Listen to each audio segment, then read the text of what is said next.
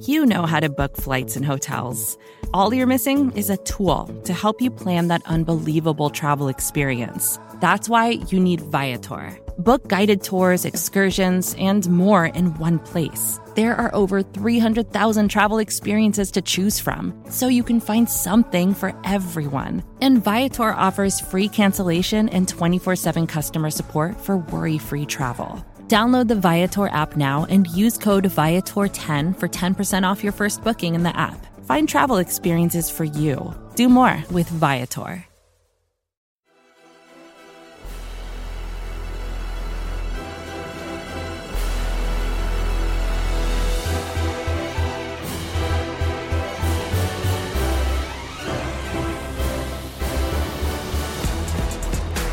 Good morning, good afternoon, and good night. Welcome one and all to Monday Football Monday here on the SB Nation NFL Show. A reminder before we get started, and we have a lot to get to, that this show is brought to you by DraftKings. DraftKings Sportsbook is an official sports betting partner of the NFL. Download the DraftKings Sportsbook app today and use code SBNFL for a special offer when you sign up. That is code SBNFL only at DraftKings Sportsbook. As mentioned, this is Monday Football Monday on the SB Nation NFL Show. So shocker alert, it is Monday. We are going to talk about the NFL. It is what a lot of people refer to as Black Monday. We're going to see a lot of movement today across the NFL. So make sure you check out your favorite SB Nation team blog for the latest and greatest when it comes to your team. We have a lot of news to get to. We have a playoff field set. We have tons of games to react to. On and on and on and on. I say we are the fantastic Rachel. She is the master, the grandmaster here, running the ones and twos, as always, behind the glass here on Monday Football Monday. My name is Arjo Ochoa, and with me, as always, the one and only, the debonair, smooth like Fred Astaire, Pete Sweeney. Pete, welcome to Monday Football Monday, my man. You are looking fresh. You are looking like you did not have an NFL game to work on Sunday. No, I didn't. I was able to sit back and relax. The Chiefs wrapped it up on Saturday. I am talking to you and a little bit fearful right now, and not to talk about Arrowhead Pride too much at the beginning here, but I told the Arrowhead Pride audience if they got to 1,000 Apple reviews before 2023 began, I would eat an entire ice cream cake and then drink an energy drink as we were doing one of the first podcasts of 2022. So that is happening 2023 later this afternoon. So Is that why you look kind of comfy? I know the podcast can see you have like a sweater on. You normally kind of come in like, sometimes you got the biz cash look going, but you look. I'll tell you, with this entire ice cream cake I need to eat, we call it the editor's show for Arrowhead Pride on that podcast network today. I'm needing extra room to kind of have for where all this ice cream is going to go. So should be fun. Like Joey Tribbiani with his Thanksgiving Day pants. You mentioned you did not want to mention Arrowhead Pride. The Kansas City Chiefs did secure the number one seed in the AFC on Saturday. We had two games on Saturday. Later that night, the Jacksonville Jaguars wrapped up the AFC South. We can say it. The Chiefs wrapped up the one seed in some controversial fashion. Obviously, not the Chiefs' fault, not anybody's fault. Pete, the last time we did a show was last Monday morning, just a few hours before Monday Night Football.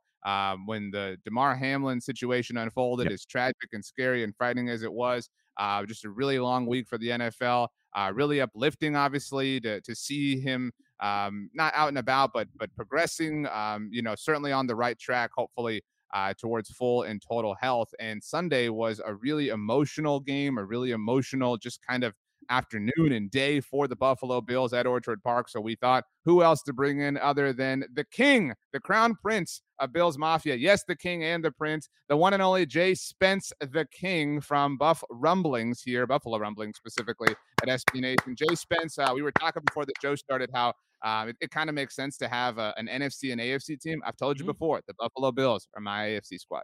And you know what? I appreciate it. I'm still kind of weirded out about it. You're a Cowboys fan, and it doesn't sit well, but I appreciate the support. I think for me, like, there's something to your NFC team is like geographically relevant to you, but for me, it's a team that my team has had a lot of success against, right? So like there is like no threat to rooting for the Bills. You know what I'm saying? Like it just kind of a backhanded compliment. Well, no, I mean, we can all be frank, we can all be straight up. I'm not here to BS JSpence. I respect JSpence way too much to do that. JSpence, everybody saw the kickoff return. It just I mean, it was just this wonderful moment of sports and life kind of merging together as one, and then happening again later on in the day. It was just a truly magical day. Magical is not the right word, but an emotional day at the very least for the Bills on Sunday.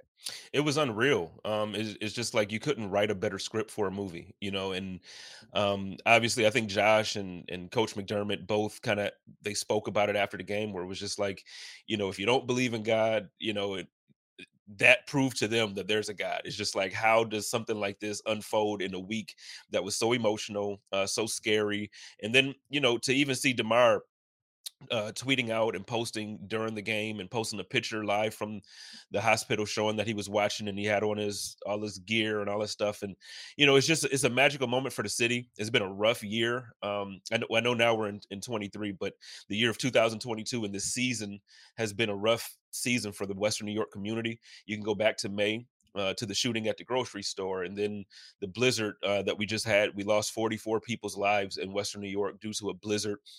There's a fire, and so it's just so many things that's been happening in Western New York. So the way everything unfolded with the Naheem Hines too, and then just everything. The number three is like, I'm not one to believe in a bunch of that stuff. I don't normally get choked up on those type of things, but it's like, all week we've been seeing three everywhere, and the NFL has been, you know, uh, focusing in on the number three.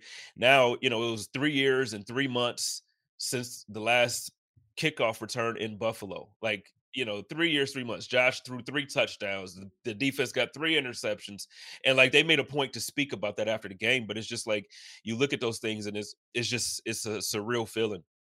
You mentioned that it's been like a movie, and I think you nailed it. And I've noticed something in the course of my lifetime where it almost looked like there had to be decades to pass before a documentary happened. So I'm sure we'll get this Netflix documentary Yeah. or movie like in the next 3 years or something with everything that has transpired in Buffalo. But speaking of that energy, and it's real, do you get the sense that this team is beginning to have that team of destiny feel? Why or why not? I do. And like I mentioned, like, and there's more things I could have talked about as far as what the team has gone through this year. I feel like um, almost every part of the season has had some type of adversity. Even going back to the owner, Kim Pagula, being hospitalized early, and there's just so many different things that the team is kind of turned around to use for motivation and for focus. And it seems like every year. Well, not every year, but a lot of times when a major tragedy or something happens, you go back to the Saints when they had the hurricane down there, and it feels like that type of year for us. Now, will it all play out this way on the field in the playoffs? I don't know. We hope so in Buffalo, but it feels that way. It just feels like, even the way the league, figured out the number one seed and the two seed and the home field advantage thing, it's almost, for now, the last couple of years, Bills fans have been saying, hey, we don't want to go to Kansas City for another AFC championship. We got to make this go through Western New York. We got to make it the road to the Super Bowl, go through Orchard Park. And now, we didn't win the number one seed because of everything that happened, but in essence, you almost have two number one seeds if you look at it like that, because we have two home games.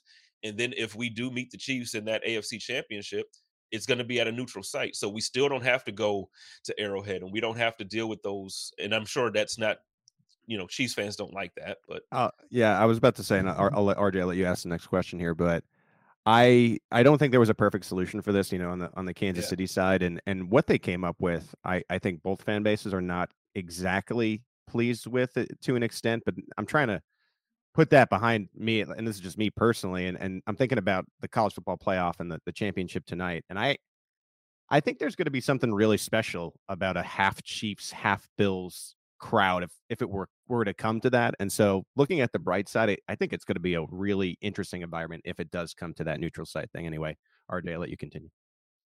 Well, I was just going to say, I mean, Bengals fans probably feel a little bit worse. I think I Yes. know you've Yeah. both seen the discourse on the internet. Yeah. And Pete wrote about this actually, did a great job. I don't know if you saw this. JSpence at Arrowhead Pride talked about how, like, hey, if you're a Chiefs fan complaining, like, why should you? Like, the Chiefs did get the bye, like at the very least. If we're trying to, Yeah. divvy up what did happen, what didn't. But you're right, JSpence. That's how I viewed it. There are kind of two de facto number one seeds from a home field standpoint in the AFC. we do kind of see this happen in the NFL where like a new week resets things, and this is impossible to reset. Like you can't just have the Bills like, oh boom, we beat the Patriots, now we're into the playoffs. Like bring on the Dolphins. Like we can put the interceptions or whatever behind us like a normal week. But is there any kind of like breath like at least like the we see so much in life, the first this the first that is always going to be difficult, like just now that the first kind of game is out of the way, is there a little bit more stabilizing, that those emotions have started to not subside but just steady a little bit, everyone's a little bit more understanding of where they are in the whole situation? Yeah. So after the game, I was able to obviously watch the pressers, but then even speaking to some of the guys, you could tell that there was just like a relief. It's like a weight was Right. lifted, and so now I feel like this week they'll be able to focus fully for practice. I mean, they had a couple walkthroughs and they had some moments that they were able to get any type of I guess study for the game, but nobody was able to focus. Even Trey White talked about how he tried to get his mind off of it and watch TV, but then every time there was a commercial, he just, when he closed his eyes, all he saw was what was happening on the field Monday night in Cincinnati when they were trying to revive him. So it's just, it's one of those things now. I feel like again with his help, with Damar's health improving, and now you get the game out. You get the jitters and all the feelings in a way. I don't want to say out the way because they're gonna still use that for Right. motivation, like do it for Damar, but to get that out the way now, it's like okay, let's refocus. Let's get a good week of practice in, regardless of who's going to be quarterback. Because I think that's going to be the next conversation when you're talking about the playoff game. Like, is Tua going to be out of concussion protocol, whatever? But you have a week now to prepare, and it's not, well, guys, take this day off, and then tomorrow we're going to do a light walkthrough. Like, you're actually going to be able to prepare for an NFL game, and I think that that's going to make all the difference in the world mentally. And I mean, we saw them running into each other yesterday on defense. So, so hopefully, these guys are better prepared for this weekend coming up. Yeah, I think the DeMar situation and the emotion is going to carry its way through the playoffs. And I tend to think, and I think this is obvious here, if you don't have a dog in the fight, hello, Green Bay Packers, all of a sudden, I think that there's going to be a lot of fan bases around the league pulling for the Buffalo Bills here. And let's talk Yeah. about that game. And if Tua is able to play, right, and the Dolphins are at full strength, what's your gut reaction to having a division game in the first round of the playoffs? Oh, I love it. We were able to have one last year against the New England Patriots, and just playoff football in Western New York it's a surreal environment. It's not something that I think any team wants to come in and experience unless you are the Buffalo Bills. And for it to be the Dolphins, look, they started off the season hot. They looked like a real contender. Tua looked like an MVP candidate at early parts of the season. So if he is able to go, I think it's going to be a competitive game. We won by a field goal last time we faced them, and the first time it was a 2-point game. So it's not as if we were like blowing the guys out.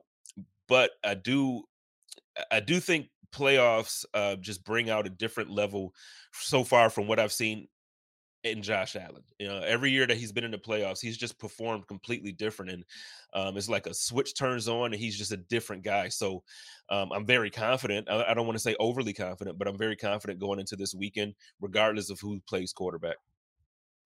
I'm somebody who likes to look at the numbers, sort of thing, like the coincidences, and have fun with it. The Demar thing is very serious, and like I don't mean to make light of it in any way, Yeah. but I do find that to be a fun kind of just thing to look at in life. A field goal, and that was a really memorable game, that Bills Dolphins game, obviously 3-point victory. This is the third time the Bills and Dolphins obviously meeting. There are three games the Bills have to win to get to the Super Bowl, and in that sense, it does kind of feel like we were talking before we started recording, like other teams we root for. I'm a San Antonio Spurs fan, and I reference this a lot.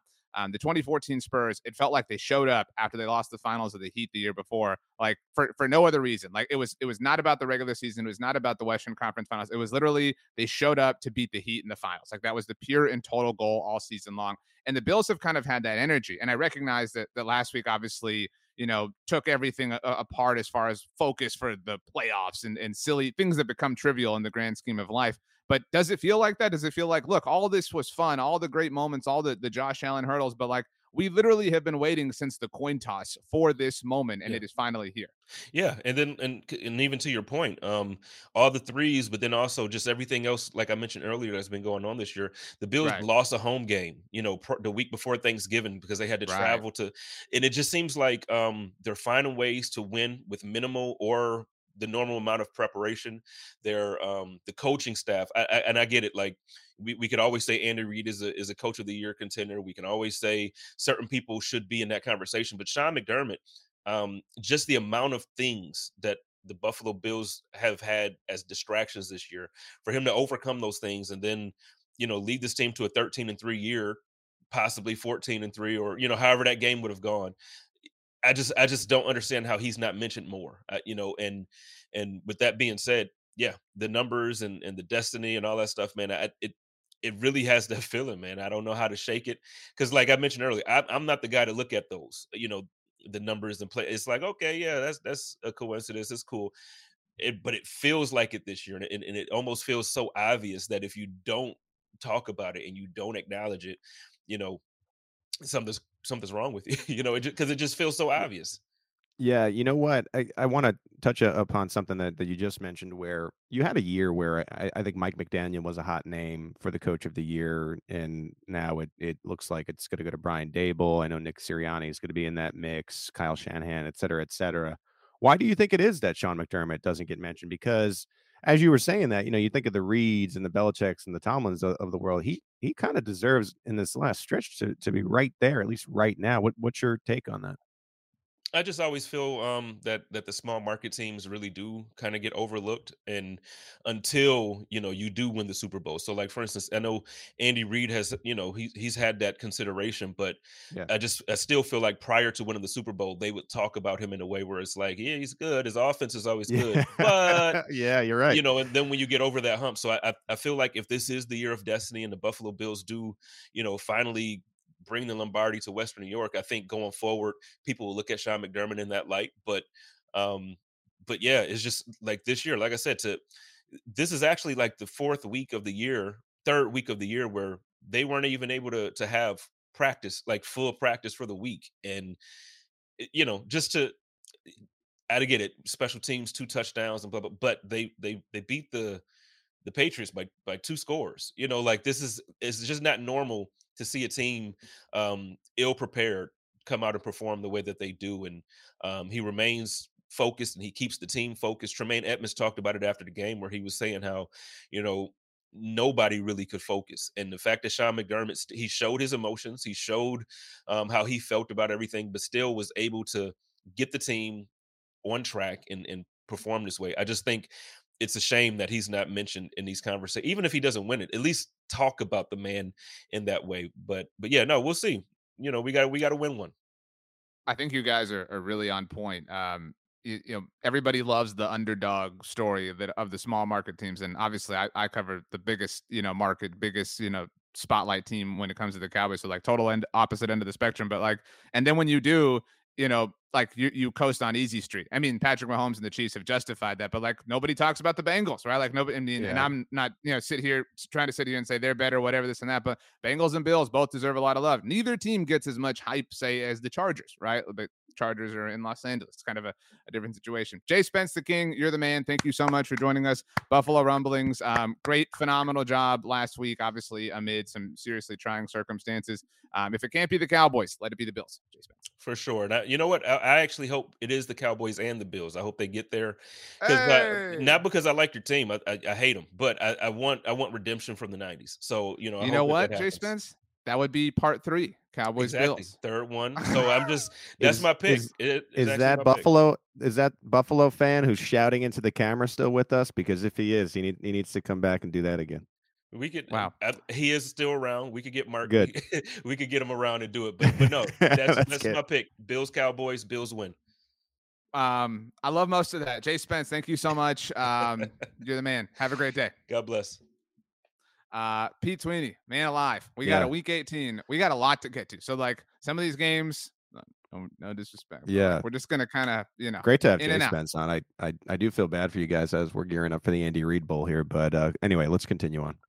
Wow. Okay. You couldn't even let everybody have a moment. All right, so let's set the stage quickly. We're gonna go just very quickly. I'm gonna run through the playoff field as it is officially set. Then we'll zip through all the games. We'll Yep. kind of talk about the playoff matchups. We know the schedule, et cetera, et cetera. So on the AFC side of things, the Kansas City Chiefs did earn the bye. We're not gonna sit here and debate, blah blah blah. Check out Arrowhead Pride or Buffalo Rumbling, Cincy Jungle. Everybody had thoughts on this.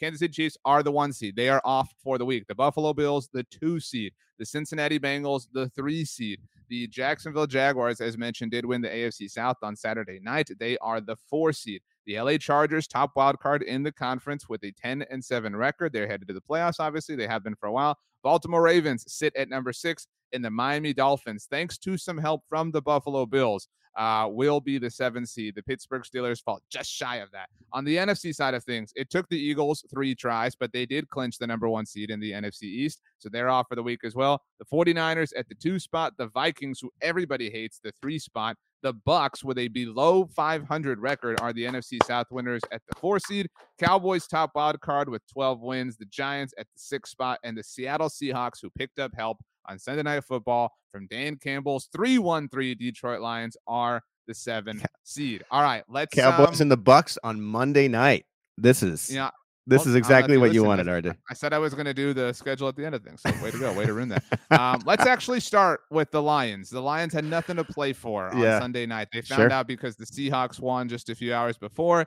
that even a win would not get them in. That did not stop them. They were biting kneecaps and scrapping and moving and all this stuff. 20-16, the final score over Aaron Rodgers. They knocked him out at Lambeau Field.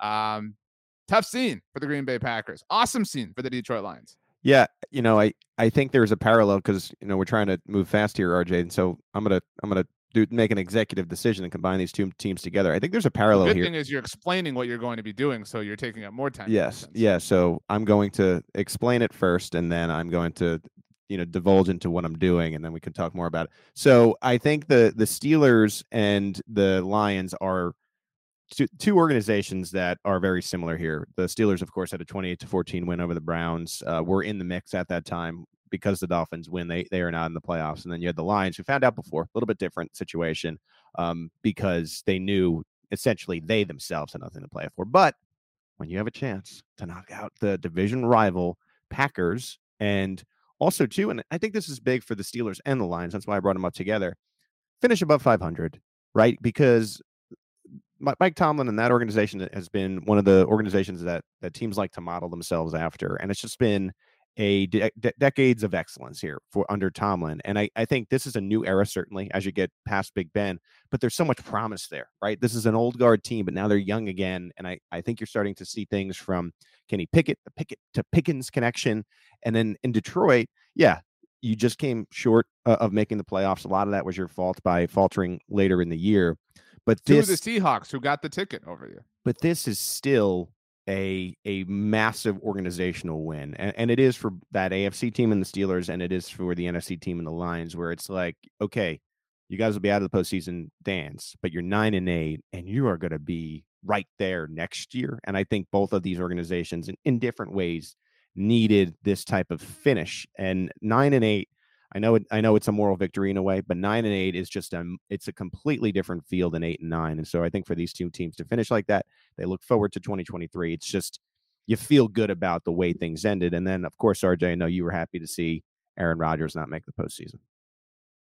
Yeah, just real tough scene to watch. And you know what? This burned the NFL, right? Because they wanted that. That's why they scheduled this. They knew that the Lions may have known that they were eliminated. They put them here anyway because they wanted to get that moment. Aaron Rodgers punching his playoff ticket, RELAX, we're going to run the table, blah, blah, blah. Couldn't even put up 17 points, Aaron Rodgers. I agree with you. As far as the non-playoff teams in each conference, I think the teams I feel the best about are the Lions and the Steelers. They both, different, sort of rides to this point, but showed a lot of grit, a lot of resiliency, whatever you want to call it. This was awesome, and the Lions are really, really likable, right? Like, who is out there that doesn't like the Lions? Everybody, unless you're like a Vikings, Packers, or Bears fan or whatever. Justice Mosqueda was like all in his emotions. I don't know if you saw any of his tweets on Sunday night, so I'm very interested to hear him this Wednesday here on the NFL show. But really, really impressive win from the Lions, and really just kind of some weird officiating. I know people think like, oh, the league favors Aaron Rodgers. Quay Walker, also, what are you doing, dude? pushing a trainer. I mean, for the second time this year, and I know he tweeted about it. He apologized. He said it was unacceptable. Kind of everything you expect him to say, a solid apology. But dude, you just cannot do that. Like that, there are some things that there's like football stuff you can't do, but like this is like no human can do this. Like I mean, it's just a really, really tough scene and tough way for the Packers season to end.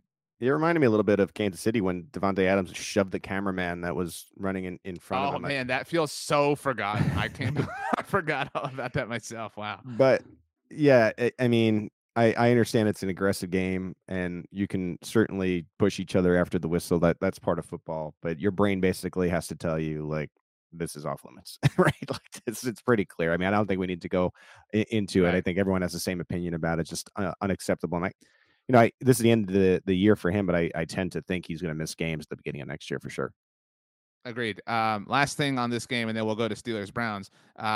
We're already here, man. And here's where I do feel bad for Justice. Like, of course, like I'm already so annoyed at the Aaron Rodgers. Is he going to retire? Enough. Like, enough. We don't want to see this. Like, we don't want this for a third year in a row. Like, nobody's interested anymore. Like, just do something about this. Yeah, this is. I mean, I can just hear the offseason morning on ESPN. Good morning. Is Aaron Rodgers coming back or is he not? And it's going to be that way for the next 3 months following the Super Bowl, right? Starting in like late February, early March. And we'll have to just kind of go through that storyline. And hey, RJ, I mean, you've lived this through the Dak situation where it's just every day there's a small update that because there's no football that they talk about for, the entire day. But yeah, gear up. This is going to be a repeat of last year for sure. The Pittsburgh Steelers had to win and pick up some help for them to be the 7th seed in the AFC. They did get half of that help, but the Miami Dolphins were able to kind of fight things off on their own end. But still an impressive 28-14 win for the Steelers over the Browns. We already kind of covered Pittsburgh and where they're at. Najee Harris had 23 carries, 84 yards, and a touchdown. You're right. That young nucleus is just going to be really fun to watch. You do have this, like, it's the kids and old guard Mike Tomlin. I don't have time for this stuff type Tomlin, stuff. Like fun energy. This is all about Tomlin, man. Your quarterbacks were a rookie and who had to develop, and Mitch Trubisky, and you managed to be 9-8. That's still a fantastic year. And you could see, as you were saying, the young nucleus. And when you have TJ Watt, the way that he is and is playing now very clearly the most important Watt in the NFL after yesterday, I just find they're going to be right there. And the greatest teams in the NFL, the most successful teams in the NFL, don't really go through rebuilds. You don't have to go through a rebuild every 10 years. You can find a way to manage success, and just Mike Tomlin is just a huge part of that. So it should be mentioned that we're recording this right now. It's 10:30 Central Time. 10:31. Yeah. 11:31 in the East, 9:31 in the West. Thank you very much. Citizen of the world, Pete Sweeney is. The Cleveland Browns relieved defensive coordinator Joe Woods of his duties. So there are some staff changes coming to the Browns. We'll rip through everything that has happened to this point. But the reason the time was relevant was, whoever you are, you might be listening to this or watching this Monday night, Tuesday morning, whatever. And it's possible that more things have happened since then. But the Cleveland Browns going to be in the market for a new defensive coordinator. This is just, we were all here like everybody loves the Bills, everybody loves the Lions, nobody likes the Browns. Like this was a really, really rough just football year for the Browns, let alone everything they did to get to this point. So I don't know how you can feel great if you're a Browns fan moving into the offseason, especially if you do want to start getting into it. You don't have any draft capital to work with because you made this bet. If you're still a Browns fan and you have said, okay, I'm going to support the on the field product, and I know that Deshaun has had his transgressions. We're not going to talk about that, but just the football player, I mean, it is not promising right now. And the strength of the team for me, at times this year was the defense, really, and that was right. Even when it was Jacoby Brissett, and then now you're firing your defensive coordinator. They feel so far from being a relevant team. And I think when they were able to acquire Watson, they felt it was going to be a very quick switch type of now we're a contender again, and it's so clear that that's so far from the case right now. I mentioned the Miami Dolphins and their connection to the Steelers. Had the Dolphins lost, the Steelers would be the team traveling to take on the Buffalo Bills in the wild card round, but the Dolphins won. It was ugly. Yeah, this was an ugly game. I mean, the reality is here, RJ, is if Tua doesn't come back, and I'm not saying that he should be forced back into the mix, the the Bills fans really have nothing to complain about because it's going to be a bye essentially. That's they need Tua to be playing this next week. So I don't know if this was a scoregami. I don't know if you know or if you know, Rachel. But 11-6 was the final score, thanks to some weirdness at the very end here in this game. But 11-6, the final score. Dolphins get the win. They got the loss they needed, thanks once again to the Bills. So the Dolphins. Multiple things can be true. It can be true that the Dolphins collapsed twice, obviously, this season, that Mike McDaniel's not perfect, that Tua's not perfect, that Tyreek and Jalen Waddle are amazing, that there's a lot of potential and promise here, that they still might improve the quarterback position over the offseason, and that they're, generally speaking, heading in the right direction as a football operation, which hadn't been the case for a long time in Miami. I think all told, it's however this coming weekend ends, it's been a successful season for the Dolphins. And you just feel better as a playoff team than if you hadn't gotten it. Yeah, and it seems like a team, and for a lot of reasons, right? Because they've had their own issues all year, especially everything surrounding Tua. It feels like a team that backed into the postseason and Right. will have a quick, like I said, unless Tua plays, and I'm not saying he should if he's not ready to go, this is going to be a quick exit. But you're right. I think there is something to build on in being a playoff team and being able to play in this game. But, it's just hard to imagine this is going to be anything other than the Bills controlling the game from start to finish this weekend. Also, just quickly, and we have a lot to get to, like I said, this, like, the cute, fun energy the Jets had once upon a time, all gone. Like, you know what I mean? Like, it just kind of feels like. Are you saying that you kept the receipts, RJ? I don't believe in receipts. You know what I mean? I go to Chipotle. They're like, "You want your receipt?" No, I don't need it. Yeah. I'm just going to throw this out in the garbage anyway. Yeah. You know what I hate? Like, oh, you want us to email you the receipt? No, I don't want to sit here and type out my whole email on your little pad thing. Like, I don't need it. I trust myself. I know my budget. I know where I'm spending my money.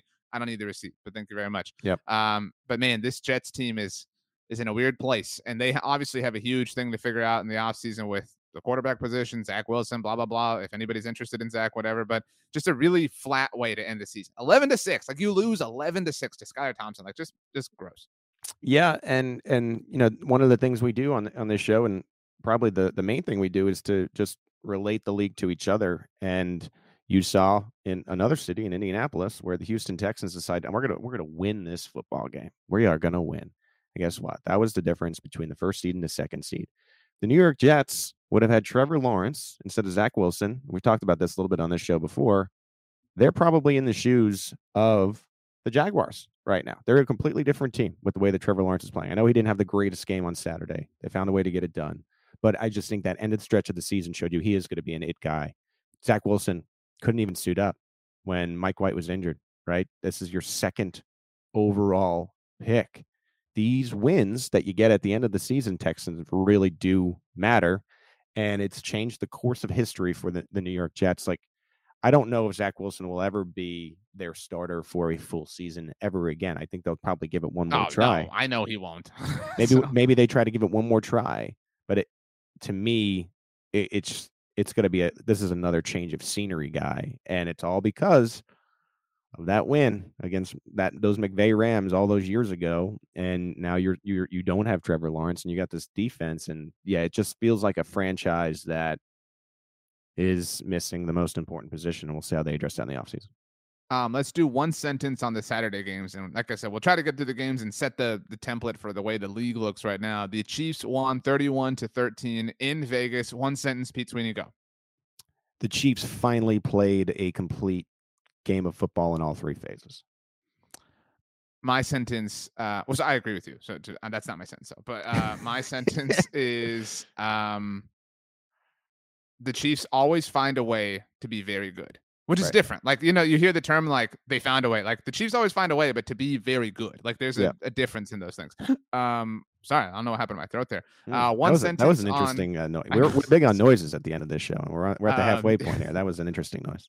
The Jacksonville Jaguars won the AFC South Bowl 20-16. My wife and I were watching Glass Onion while this game. I had this game on the old iPad. Movie was great. Highly recommend. So I will always. Is that the think Knives of the Out Jaguars. sequel? It is. So that's what I'm saying. Like I'll always kind of think of the Glass Onion and everything. Detective and everything. Like when I think of this Jaguars team. So one sentence on the Jaguars winning the AFC South between you. Well, how about Josh Allen found a way to get it done on both days this weekend? Not your best work, but the one sentence Yes. game is tough. I had something there. I will say my sentence is the Jacksonville Jaguars are the best team in the AFC South. Like that's how I feel about them. Like they're very clearly the best team in the division, but like that isn't saying a lot. You know, and I give them full credit for it, but like the division just stinks out loud, man. I think they cut a break here. I just feel like if Ryan Tannehill plays in this game, the Titans, as they do, muck it up to the point of finding a way to win.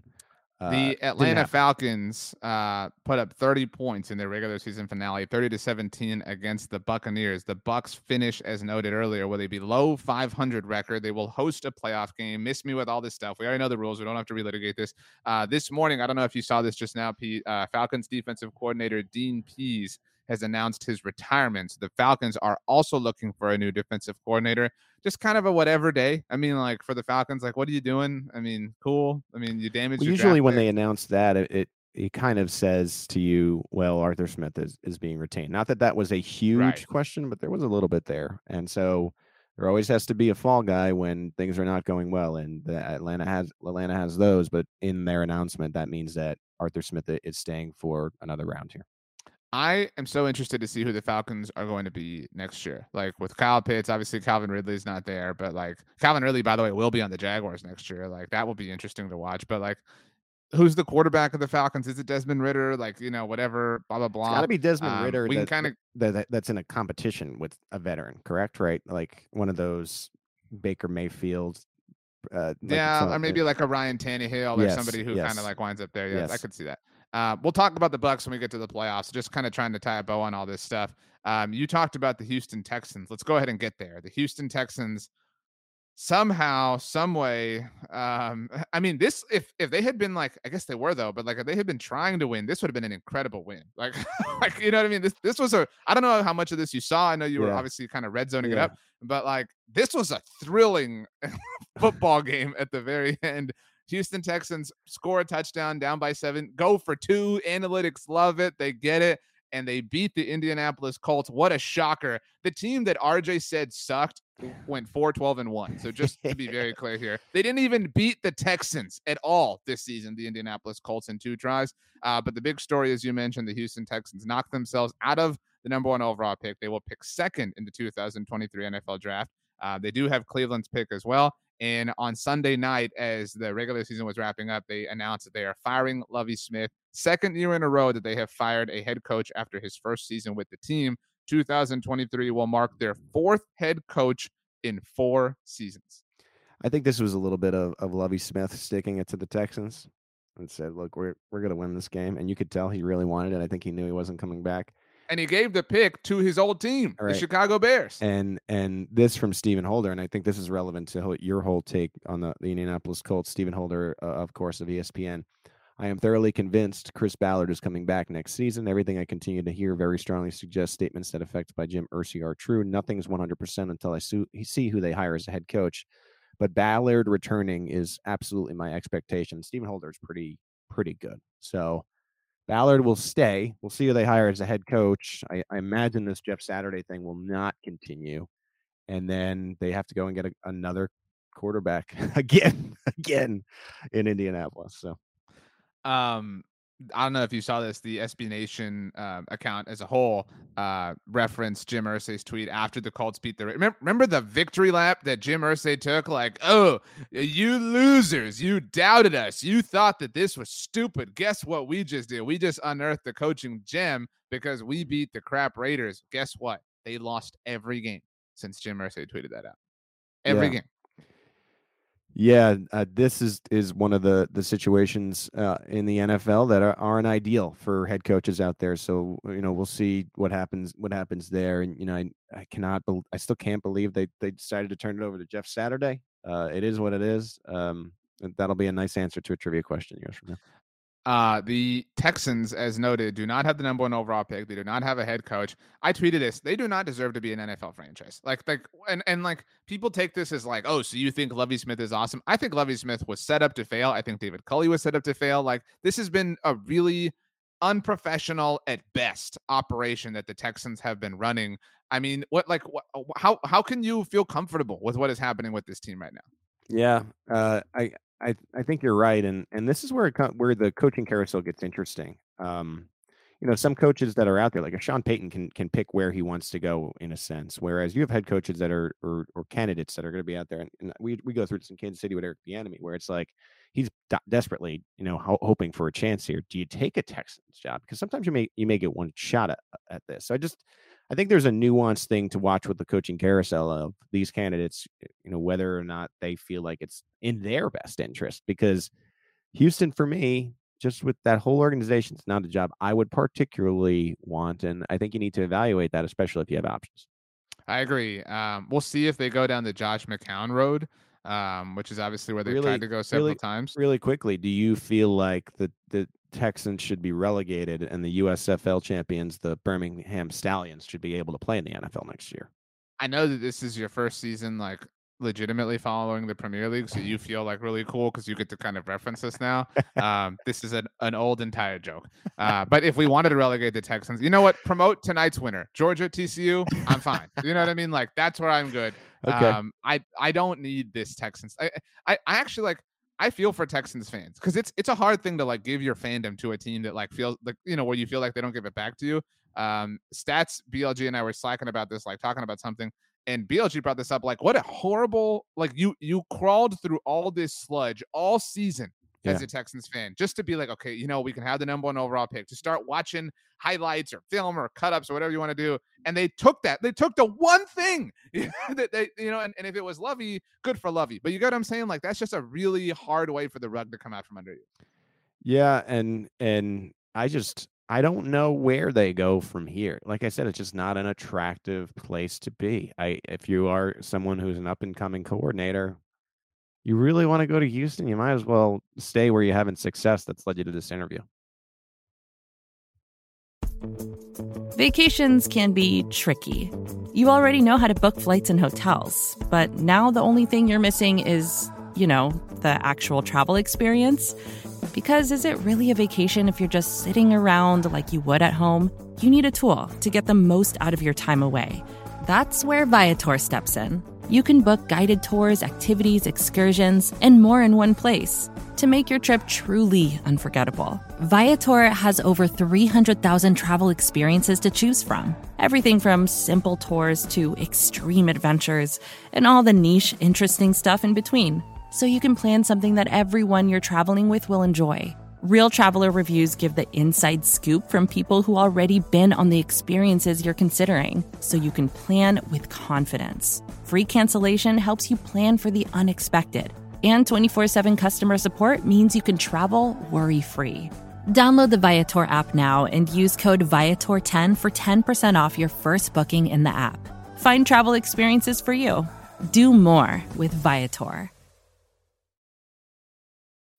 When you need mealtime inspiration, it's worth shopping Kroger, where you'll find over 30,000 mouth-watering choices that excite your inner foodie. And no matter what tasty choice you make, you'll enjoy our everyday low prices, plus extra ways to save, like digital coupons worth over $600 each week. You can also save up to $1 off per gallon at the pump with fuel points. More savings and more inspiring flavors make shopping Kroger worth it every time. Kroger, fresh for everyone. Fuel restrictions apply.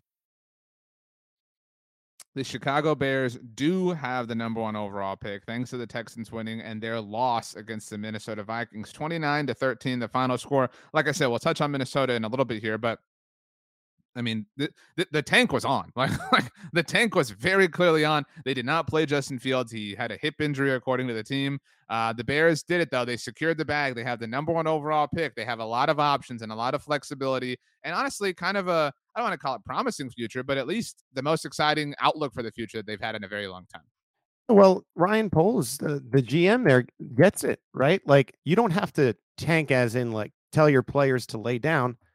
But it's easy. Oh, Justin Fields, our franchise quarterback, the quarterback in the future who has nothing to play for here, is a little banged up. Let's play Nathan Peterman against one of the top seeds in the NFC so that we ensure that we have a chance to get this. And then Houston, we just talked about how silly they are. balls to the wall to get the W, and now Chicago's picking first. And guess what? They have a quarterback already. Trade that pick back. Get a few first rounders. Get a few second rounders, and build around him. And I think Chicago's one of those franchises in the NFL where the league as a whole is better when Chicago is good. And I think this is a huge break for them because somebody's going to want that pick. So I'm very trade it back. excited for them. Yeah. I'm a big Matt Eberflus fan, big Justin Fields fan. Obviously, my dog's name is Bear, so I'm rooting for this. I'm rooting for this process. I'm excited to check it out. Sure. The Cincinnati Bengals are on the other side of that, right? Like they did it. They found the franchise quarterback. They got through. They understood the assignment. They didn't win any meaningless games. Blah blah blah. Joe Burrow was great. This was, obviously an emotional week for the Bills, but for the Bengals as well. T. Higgins, who obviously had a very emotional week. Had a moment that was scary in this game, but he came back, thankfully. Joe Mixon had a coin flip celebration that was awesome. The Bengals really do have this energy of like, we were not treated fairly in this particular situation, these particular circumstances. They had their way with the Ravens. It did get kind of cute at the very end, and they will see them again a week from now in the wild card round. Yeah, Joe Burrow said after Joey B, baby. said after this game that his Super Bowl window is his entire career. That was so cool, dude. Like that is such a cool, like that's such, not everyone could say that and have it sound cool. You know what I'm saying? Like that was so cool. I love Joe Burrow. He's right. Consider me the 5 millionth person. He's right. And I don't think there are a lot of quarterbacks in the NFL that could say that, but he's certainly one of them. And I think it's just a good reminder that, like, if you have a Burrow or a Mahomes or a Lamar, for example, on the other side who wasn't playing in this game, you got to be going for it every year. You think that these guys are going to play and live forever, and then all of a sudden you blink and Aaron Rodgers is in his second straight year of considering retirement. So go and try to get it done every year. I agree with you. I would also posit that, you can even have Mahomes and like nothing is promised. Like, you know what I mean? Like you can, and maybe the Chiefs win the Super Bowl this year, but like, it's now been what, 3 years since they won it. You know what I mean? Like that day that, when the Chiefs win it, you're thinking like they're going back to back. Everything feels destined, but it's not. You just, you get to a point in Kansas City where you just wish players 2 to 53 would also refuse to lose, but it's just not the case. Okay, we'll touch on the Ravens and the Bengals a little bit more deeply in a moment here. Trying to wrap all this up. This game was the Carolina Panthers kicked a game-winning field goal to beat the New Orleans Saints 10-7. It's just a meaningless game for both teams, right? And you kind of thought Carolina would win because they've had a nice end to their season. They flirted with actually making the postseason, which is unbelievable with what they did. So we'll see what happens with them. And then New Orleans, another hum-ho, whatever year after Sean Payton. It's just these are two franchises that are kind of caught up in that Vikings middle that we used to talk about, where I just sometimes you win too many games for the amount of legitimate pieces that you have in the organization. The Denver Broncos have a win that they can build off of. 31-28, the final score over the Chargers, who did play. Russ is back. Or the Chargers did play into this fourth. The Broncos have the last 2 weeks since firing Nathaniel Hackett have looked better. I recognize how low the bar is. You know what I mean? But like they have, and I'm not trying to be like, watch out, here they come. But I do think every year there is one team that is like a prime, like obvious candidate to be good, to regress, that, maybe the quarterback was injured or they had some extenuating circumstances. It is not impossible to see the Broncos and Russell Wilson, everything like clicking after, an admittedly horrible year. This was a promising win, I thought, for the Broncos. I guess Chase Daniel. Yeah, I'm trying to be nice. You know what I mean? Like, I think the bigger story about the Broncos is not this win where, eventually the Chargers did end up, relieving the starters. I think it's, right. I think it's hard to talk about the Broncos and their year in Russ without talking about, the Seattle Seahawks and the fact, I know that they needed a little help yesterday, but they ended up making a big time decision this offseason. I think at the time we were stunned that the Seahawks would roll with Geno, and they were just so clearly right and so clearly swindled the Broncos, and the Broncos are left where they need they're considering trading another first rounder for Sean Payton right now to the New Orleans Saints because this situation is so messed up. Like, you need to bring in the most, it's like when you have a family member and you're a rich family and they get a disease or something, and you're like, we're going to get the best doctor in the country. That's what the Broncos are now having to do. They're having to like pour more money and more value into fixing the situation. So, yeah, I mean, if you want to get happy over a 31-28 win, that's fine. But I just think they're in a tough and terrible situation with that contract and what has to happen now. They have already been connected to Sean Payton. They have already been connected to Jim Harbaugh. On Monday morning, they requested an interview with Dallas Cowboys defensive coordinator Dan Quinn. So we'll see who takes this job. I mean, it's an interesting time to say the least for the Broncos. The Eagles wrapped up the number 1 seed in a game that was meaningless for the Giants. Davis Webb played quarterback. Jalen Hurts in his return, 20 of 35, 229 yards, did have an interception. Didn't rush a ton as far as production, 9 carries for 13 yards. It was a measured game, obviously for the Eagles, but they got the win. They got what they needed. They're the 1 seed, and now they have a week to kind of chill out and relax. Yeah, if you're an Eagles fan, don't be panicked about this. I mean, you see this type of things all the time where a team is going to play their backups, and then it's more interesting. I mean, even the players that are backups. Now you're playing guys with fresh legs. Not to say that you should have been in an 8-point game with the Giants, or whatever, it ended up being a 6-point game. But they'll take a break here and they'll come back and they'll be the Eagles in the divisional round. I have no doubt about that. This game does not mean a thing. The Seattle Seahawks, as noted, got the necessary win and then the necessary help. 19-16, the final score at home against the Rams. It took to overtime, but they did get the win. Nobody cares how you got here. You're in the playoffs. You have the first-round pick from the Broncos. Geno Smith has a $1 million incentive that is triggered by the Seahawks making the playoffs. One of the best stories in the NFL. Certainly a candidate for comeback player of the year. I think he is the comeback player of the year, and I think you end up seeing him get that award. I think what's really interesting about this game, and it leads you nicely into what is next week, is every division is like this, where you have a team that's better and then a team that's worse, and sometimes it goes awry based upon because they know each other so well and the records don't really matter. I think it's most the case over the years, especially in these past 2 decades, in the NFC West. And you could have a game between these two teams, and one team could be playing horribly, and the other team could be vying for a first round bye, and then you see the other team win.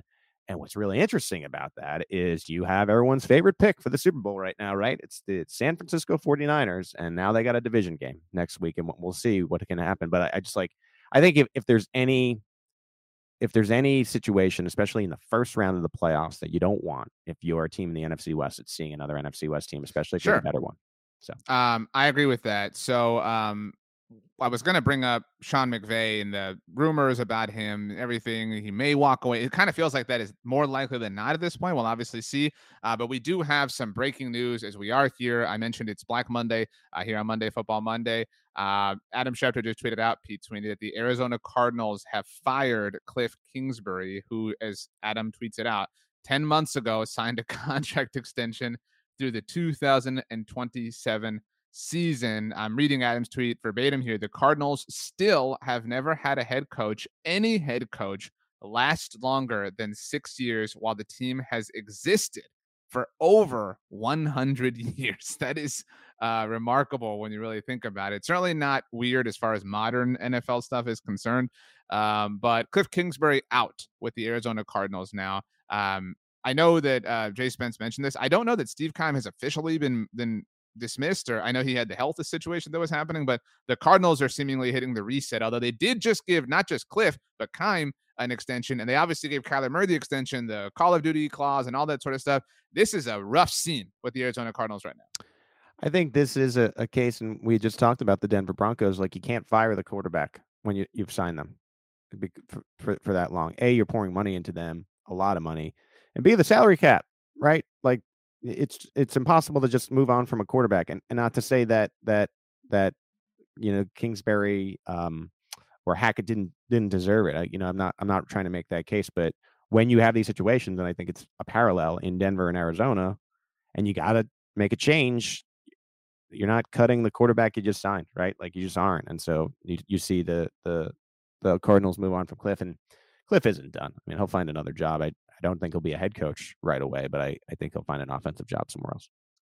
I will ask you to guess what interested party had Adam Schefter tweet this out. This is Schefter's tweet a moment ago. This season, Cardinals watched GM Steve Keim take a health-related leave of absence, relieved running backs coach James Saxon and offensive line coach Sean Kugler of their duties due to off-field issues, lost quarterback Kyler Murray and tight end Zach Ertz to torn ACLs, and had wide receiver DeAndre Hopkins suspended 6 games. I mean, this sounds like, oh, the Cardinals really dealt with a lot of things. Like, a lot of those things are the Cardinals' fault. I mean, like, Yeah. we sit How many here head- and we bag on the go ahead. How many head coaching jobs are there as we speak here now? We have Arizona. So we have had the Colts, the Panthers, and the Broncos. Those were the 3 entering obviously the regular season finale. The Houston Texans have fired Lovie Smith since the regular season ended, and now the Arizona Cardinals have fired Cliff Kingsbury. I believe that is it. So we're waiting on the status of the LA Rams. That would give us a 6th if Sean McVay does decide to walk away. I don't know who else would be in jeopardy. Maybe you Well, believe the New Commanders would make a move. New Orleans has been tied to Peyton again. Right. I think that's a possibility.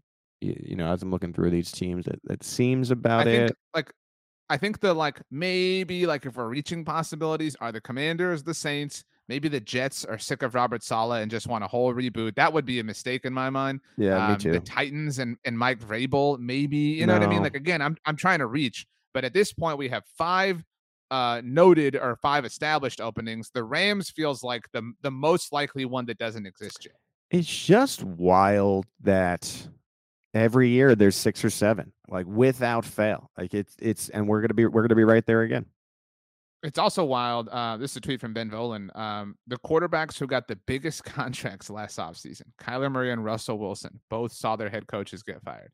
You know, like, the quarterback is the most important position of the game, obviously, but Right. you cannot let your quarterback run your team. You know, that is a mistake in a lot of ways. And the Cardinals did that with Kyler from day one. You know what I mean? In bringing Cliff on specifically because they were going to draft Kyler. I mean, it's just, man, tough scene. Yeah, I think from my standpoint, we'll see how it shakes out. Bieniemy and Nagy. If Bieniemy were to get a head job, I'd imagine Nagy would be the offensive coordinator, which would lead to a quarterback's coach vacancy for Patrick Mahomes, which to me would seem like a fit there. But we will see how it all plays out for Cliff. The Niners beat the Cardinals. We'll touch on them momentarily as we wrap up the games, and then we'll kind of run through the playoffs as they are. Pete, the Cowboys fell in their regular season finale. The Commandos, WFT, came out firing last night. 26-6 was the final score. By the way, Ian Rappaport just tweeted out that this feels like a mutual parting of ways between the Cardinals and Cliff Kingsbury. Well, that's not very late here. We're talking about the WFT. No, I know. So the Cowboys had something to play for. I want to be very clear here, because people might not understand. They did not pick up the help, either piece of help that they would have needed had they won. But they played this game like they did not have it, like they were locked. That was kind of how they approached this game. The Cowboys ran 3 plays where they utilized play action. That is incredibly low for them. Yeah. I mean, again, like, call it coping or whatever. It really truly seemed like, you know, they were being like it was a preseason game. Like, they treated it like vanilla from the beginning.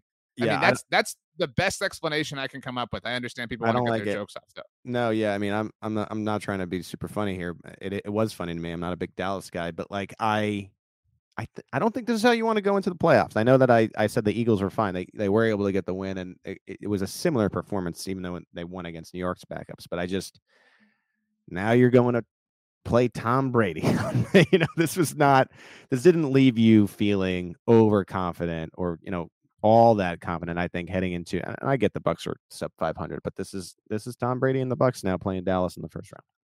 I would only offer that Dallas in week 18 last year played, call it, for momentum, and they won 51-26 in a meaningless game in Philadelphia, and they went into the and that's not to say like, oh, it blew up in their face last year, so like they're destined to win the Super Bowl this year. All it is to say is like, you know, and like in a league that is over 100 years old, as noted by the Cardinal situation, like you can find an example to prove anything, right? Like players or teams who rested or didn't rest and how it did or didn't work out for them. So you know, I Cowboys fans are really, I was talking to Rachel, really upset right now, but again, it's not hard to discern that they did not play this. They did not throw the kitchen sink at the Commanders and lose 26-6. You know what I'm saying? Like you can argue with or be upset about the strategy that they employed, but like they were very clearly not all the way in on this game, because they were looking to the playoffs. Not the fan base, but individually, because we had talked about this weeks ago, because it just seemed like it was destiny for the Cowboys to meet Brady and the Bucs. Where's your panic level of the Bucs coming into Dallas and playing them on Monday night? They're not coming into Dallas. That game is in Tampa. Oh, that's right. Excuse me. I'm sorry. Yeah. See, that has always bothered me, and I had a Freudian slip there because it annoys me to pieces that a 12-5 team has to go to a sub 500 team. I agree with you. I mean, look, you and I respect the Vikings more than anybody else, seemingly in the world. This is if you're a wild card in the NFC, which is what the Cowboys are, and you have to play a division winner, this is the one I want to play. This is the weakest team, right? This is the weakest of the 4 division winners in the NFC. That's not like people take exaggerated ends of something and be like, oh, it's RJ's guaranteeing a win. No, they might lose, right? Like it's the playoffs. Like the Bills could lose, the Niners could lose, right? Like it's a one and done season at this point for everybody involved.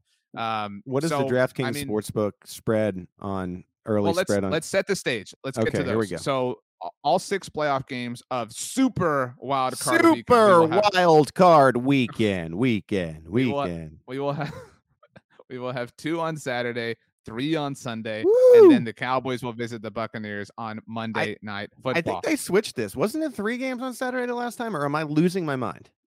You're losing your mind a little bit because they want the Sunday night game. The league loves those Sundays where they get 1 game in every window: the noon window, the afternoon window, and then the night window. So this is you've always been 3 games. Every audience. It's always been 3 games on Sunday since they changed it.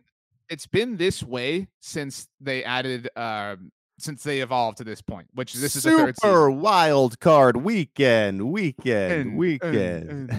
So let's run through these games, and obviously we'll have a lot of talk about these games throughout the week here on the NFL show. Later on Friday on the look ahead, we'll of course pick them, but right now Pete and I are going to do it in a really sort of early place.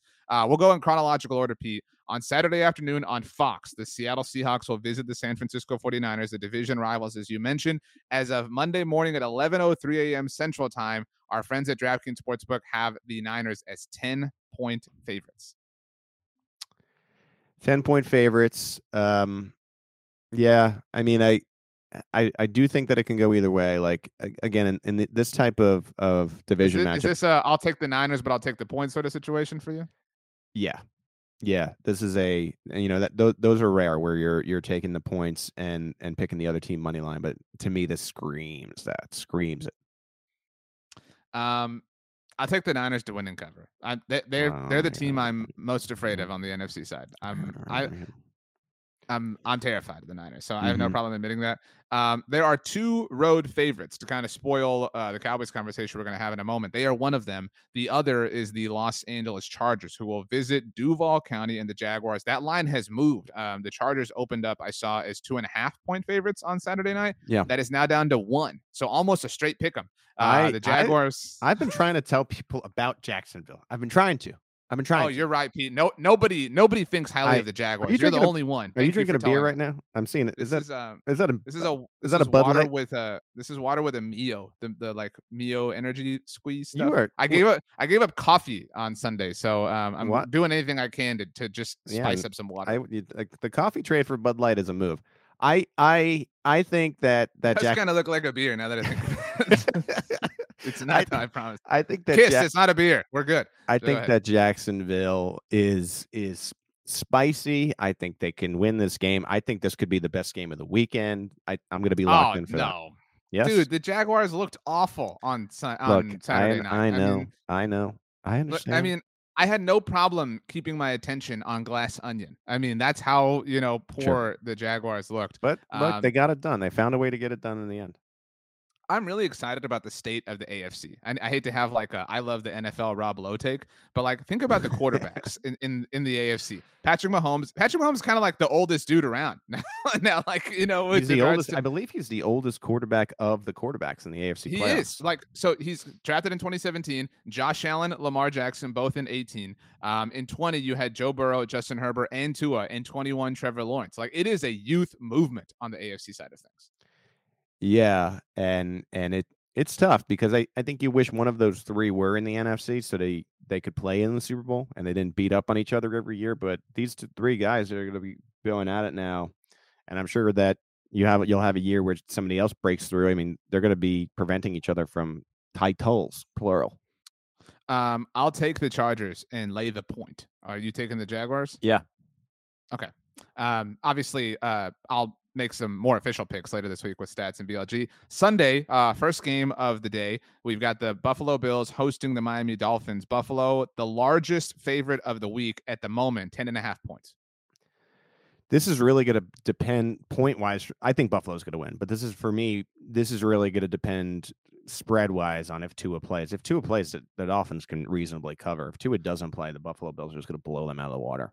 I will say this. If Tua plays like I hate when people do this, like, well, if insert like the most, like ridiculous thing or like the most extreme thing of all time. Like if Tua plays and like has an amazing game, the Dolphins might win, right? Like that's not my take, but like Tua like the Dolphins have played the Bills very tough. Yes. Like you're talking about, the Niners and the Seahawks and like, oh, watch out. Like everybody loves the Bills story and obviously love the Bills, love JSpence and everything like that. Like I would not be stunned if the Dolphins, is it going to snow? Right. Like probably not, so like you have to imagine it's a less difficult trip than it was last time for Miami. I'm all about the Buffalo story and we'll see if they can continue to win these games. But like, I don't think Josh Allen has looked the same in the second half of the year. And even in this game yesterday, I taking out the emotion and just talking about the game, right? If they don't get those run backs that they got from Nyheim Hines, the Patriots might have won. I mean, I know that's crazy to say. Like, I don't think they're coming into the playoff. I get the emotion, and I think you can ride that. But as far as just the team on field, I just don't think they're the same team they were as like that dominant, we're going to come in and kick your ass Buffalo Bills that they were at the beginning of the year. I think that they try to, and by they, I mean Josh Allen almost specifically. And I think this is a good thing, to be clear. I think they try to will that. They try to become that, right? Like they're trying to like force that issue. It's like they're trying to win the Super Bowl on every play. Yeah. And you just can't do that. To your point, they won that game by 12 points and they had 2 kickoff returns for touchdowns, right? Like, and that's, you might have that happen, right? You might have a pick six, you might have a scoop and score, right? Like that, anything can happen in an NFL game. But like, I'm kind of with you. I've talked about this before. Like, nobody comes for the Bills. Like, and look, again, very well on record, love the Bills, et cetera, et cetera. I picked the Bengals to win last week when we talked about it. Like, I trust the Bengals as a football team more than the Bills. Like, for taking emotion out of it, just who they have been as football teams for the last month. I'm very anxious to see that. I do not want to see the Bills lose. I'm picking them. I'm not going to lay the points though. I'm definitely nervous about it. Again, contingent on Tua playing. That's a very interesting game to me. Sunday afternoon, everyone's coming for our Vikings, Pete. You and I are left alone. We're the only ones left on Viking Island. The Minnesota Vikings are hosting the New York Football Giants. They are 3-point favorites, standard 3-point home spread. No respect given to the Vikings. The Giants come in. They took the week off. The Vikings did not. They technically had something to play for against the Bears, as mentioned. They got it. Well, they didn't get the help, but you get my point. I'm like, this is easy to me. This is the easiest pick. The Giants are not that good. Couldn't you just see Justin Jefferson having like 230 yards and Kirk having like 310 overall, and people being like, whatever, they beat the Giants? Like that would totally happen. This to me is two teams that are in different parts of their I guess, what you'd say, like as you're taking steps toward what you're going to be. The Giants are still in the very early process of that. This season's been a grand success for New York. Minnesota needs to win this game at home, and they are the better team. And I agree with you. Like, I don't know why Minnesota is so disrespected, especially after going 13-4. I think they have the best skill position player in the league in Justin Jefferson. Sometimes Kirk stinks, and he'll have flat games, and yeah, if that were to happen, sure, maybe the Giants might be in this game, but I just can't wrap my head around this Giants team with Daniel Jones going into Minnesota and just knocking off the Vikings. And yes, I don't know why the Vikings are so disrespected. And this is one of the things that is an unpopular take that we both seem to agree with. Like, I think it's a no-brainer that Minnesota advances here, and I, of course, lay the points, right? They should beat the Giants by somewhere in the realm of 7 to 14 points. Totally agree with you. By the way, Ian Rappaport just tweeted out that Arizona Cardinals GM Steve Keim is out. According to his sources, he is stepping down to focus on his health. So the Cardinals now fully hitting the reset button. That is official. They need a new head coach and a new general manager to work with Kyler Murray. Sometimes that's a better thing. I don't love the lingering head coach or the lingering GM. I think Right. if you're going to do it, rip that Band-Aid off and get two guys that want to work in unison together. That seems to work the best in the NFL, in my opinion. Two more, Pete. The Bengals and Ravens will square off once again in the jungle. Second straight week. The Bengals 6.5-point favorites in that game at the moment, according to our friends at DraftKings. It remains to be seen whether or not Lamar Jackson will play. That is the obvious X factor of all of this. Yeah, Lamar Jackson needs to play for the Ravens to have an opportunity to win. If he doesn't, they're not going to win. That's the most obvious thing we probably said in the podcast today. I think that if he does play, this is another division game that is interesting where it becomes a little bit more coin flippy. So Jackson were to go, I'm sure the spread would come down a bit, but I'd be more apt to take the points. I still think the Bengals find a way here, right? Because they are the better team and they have the better quarterback. I think Joe Burrow is better than Lamar Jackson right now, especially if he'll be coming off of injury where I don't imagine if he were to play, he'd be 100%. So I'll give the edge to the Bengals. If Jackson plays, I'd probably take the points. Finally, I spoiled it a little while ago. As noted, the Dallas Cowboys will visit the Tampa Bay Buccaneers on Monday Night Football. If it's in Boca Raton, the Buccaneers, absolutely. This game's on ESPN and ABC. I promise you, this will be one of the most viewed NFL games of all time.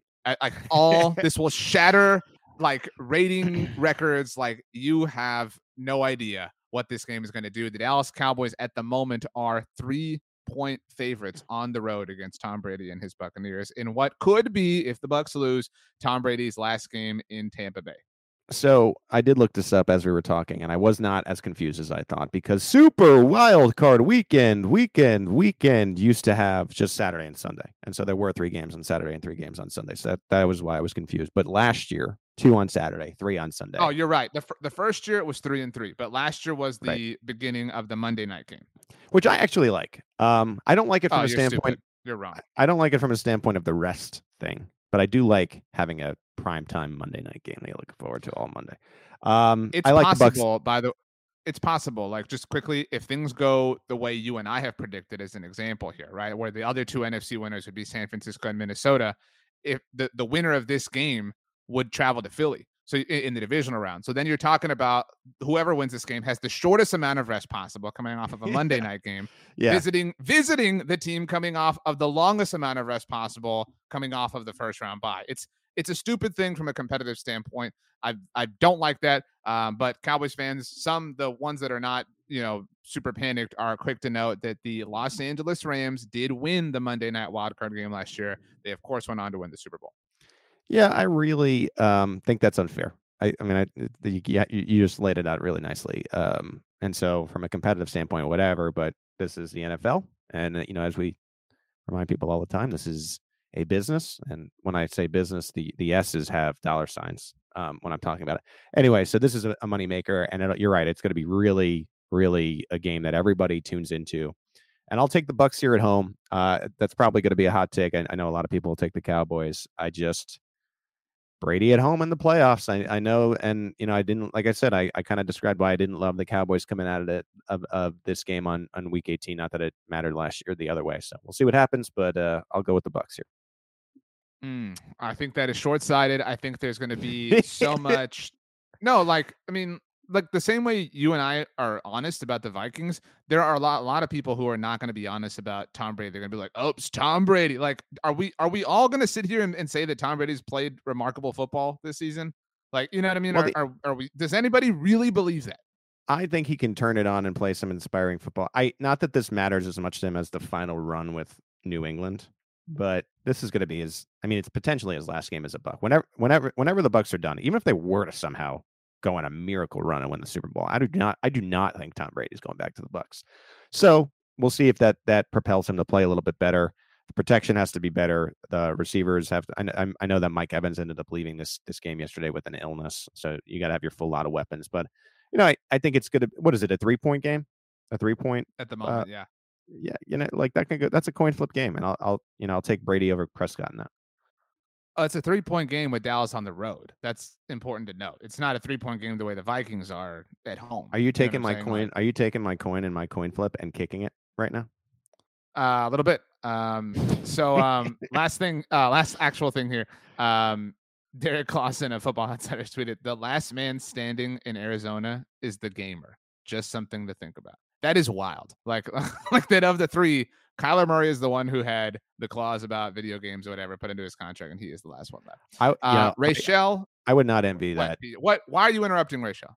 I would not. I'm just saying that would not. If I was a hot candidate, I'm not for a GM or coaching position. No, I don't want to go to Arizona right now. Sorry. There's no team. Like, do you want to go to Indianapolis or Carolina or like what is the spot that you're like, I can't wait? You know, if the Rams come available, like there's no spot. I mean, that's why like we're sitting here like, oh, Denver might not be that great. Denver might be one of the best. Like you don't have the draft capital, but like, who do you believe in? Russ or in what he is now, or what Carolina has, or what Indianapolis has? Like the hottest job is one that we haven't seen yet. Like I think it's going to be one of these surprise jobs, like we were talking about, whether that be New York or Tennessee. Yeah, whatever the surprise job is will be the best pick. Yeah. Rachel, I'm so sorry that Pete interrupted you when you were about to make I apologize too. I just want to, let's get on the record that I apologize too before we announce this here. Yeah, no problem. So what were your takeaways? What are your thoughts? How are you feeling? You told me what you had for dinner yesterday, and it sounded wonderful. Just your overall thoughts, and of course, the MF double MVP. This is a big one. This is the regular season finale. It is. Okay, takeaways. I have to start with the Texans. I mean, they did both David Culley and Lovie Smith dirty. And so it sucks that, they weren't given fair opportunities, and the league just continues to do minority head coaches, specifically Black head coaches, wrong. You got to point out it's nothing new. It sucks, but they need to do better. My second takeaway was the Commanders. Like, I think they should have turned to maybe Sam Howell, their rookie quarterback, a little bit sooner. Like, he looked really impressive in his rookie debut. So that was my second takeaway. And then today's points, you guys both did really, really strong. I think that Pete, you'd had a really good point when you were talking about how like the Broncos, you can't mention them without mentioning like the Seahawks because it's intertwined. Also, I agree with Pete on the Cowboys. Like, this is not a good way to go into the playoffs. Absolutely. I would be feeling some type of way if I was a Cowboys fan. Sorry, RJ. But RJ, I did love your points on being interested on what the Falcons are going to look like next season. I thought that was a really strong point. And I loved your point on Lovie Smith as well. And then just how the Broncos have been working since they fired Nathaniel Hackett. So today, I am going to give it to RJ.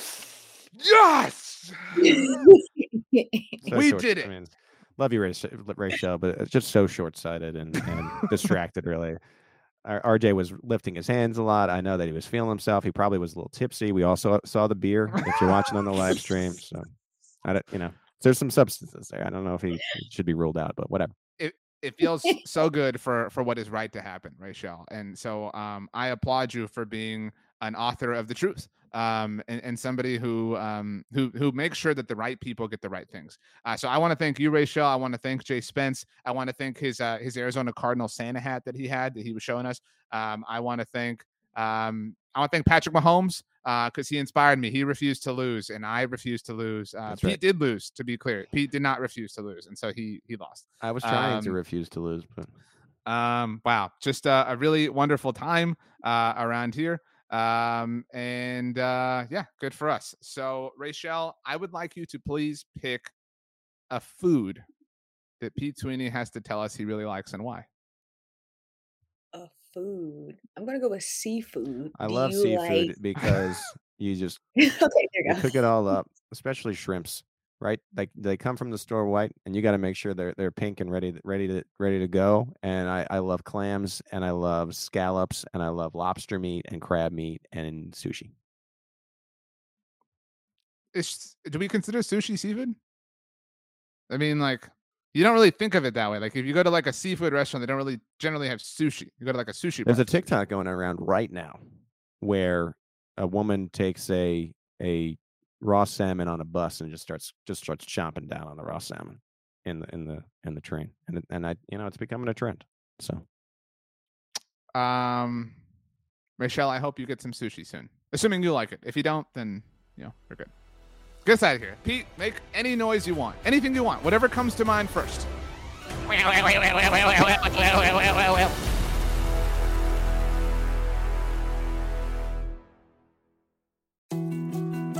More to-dos, less time, and an infinite number of tools to keep track of.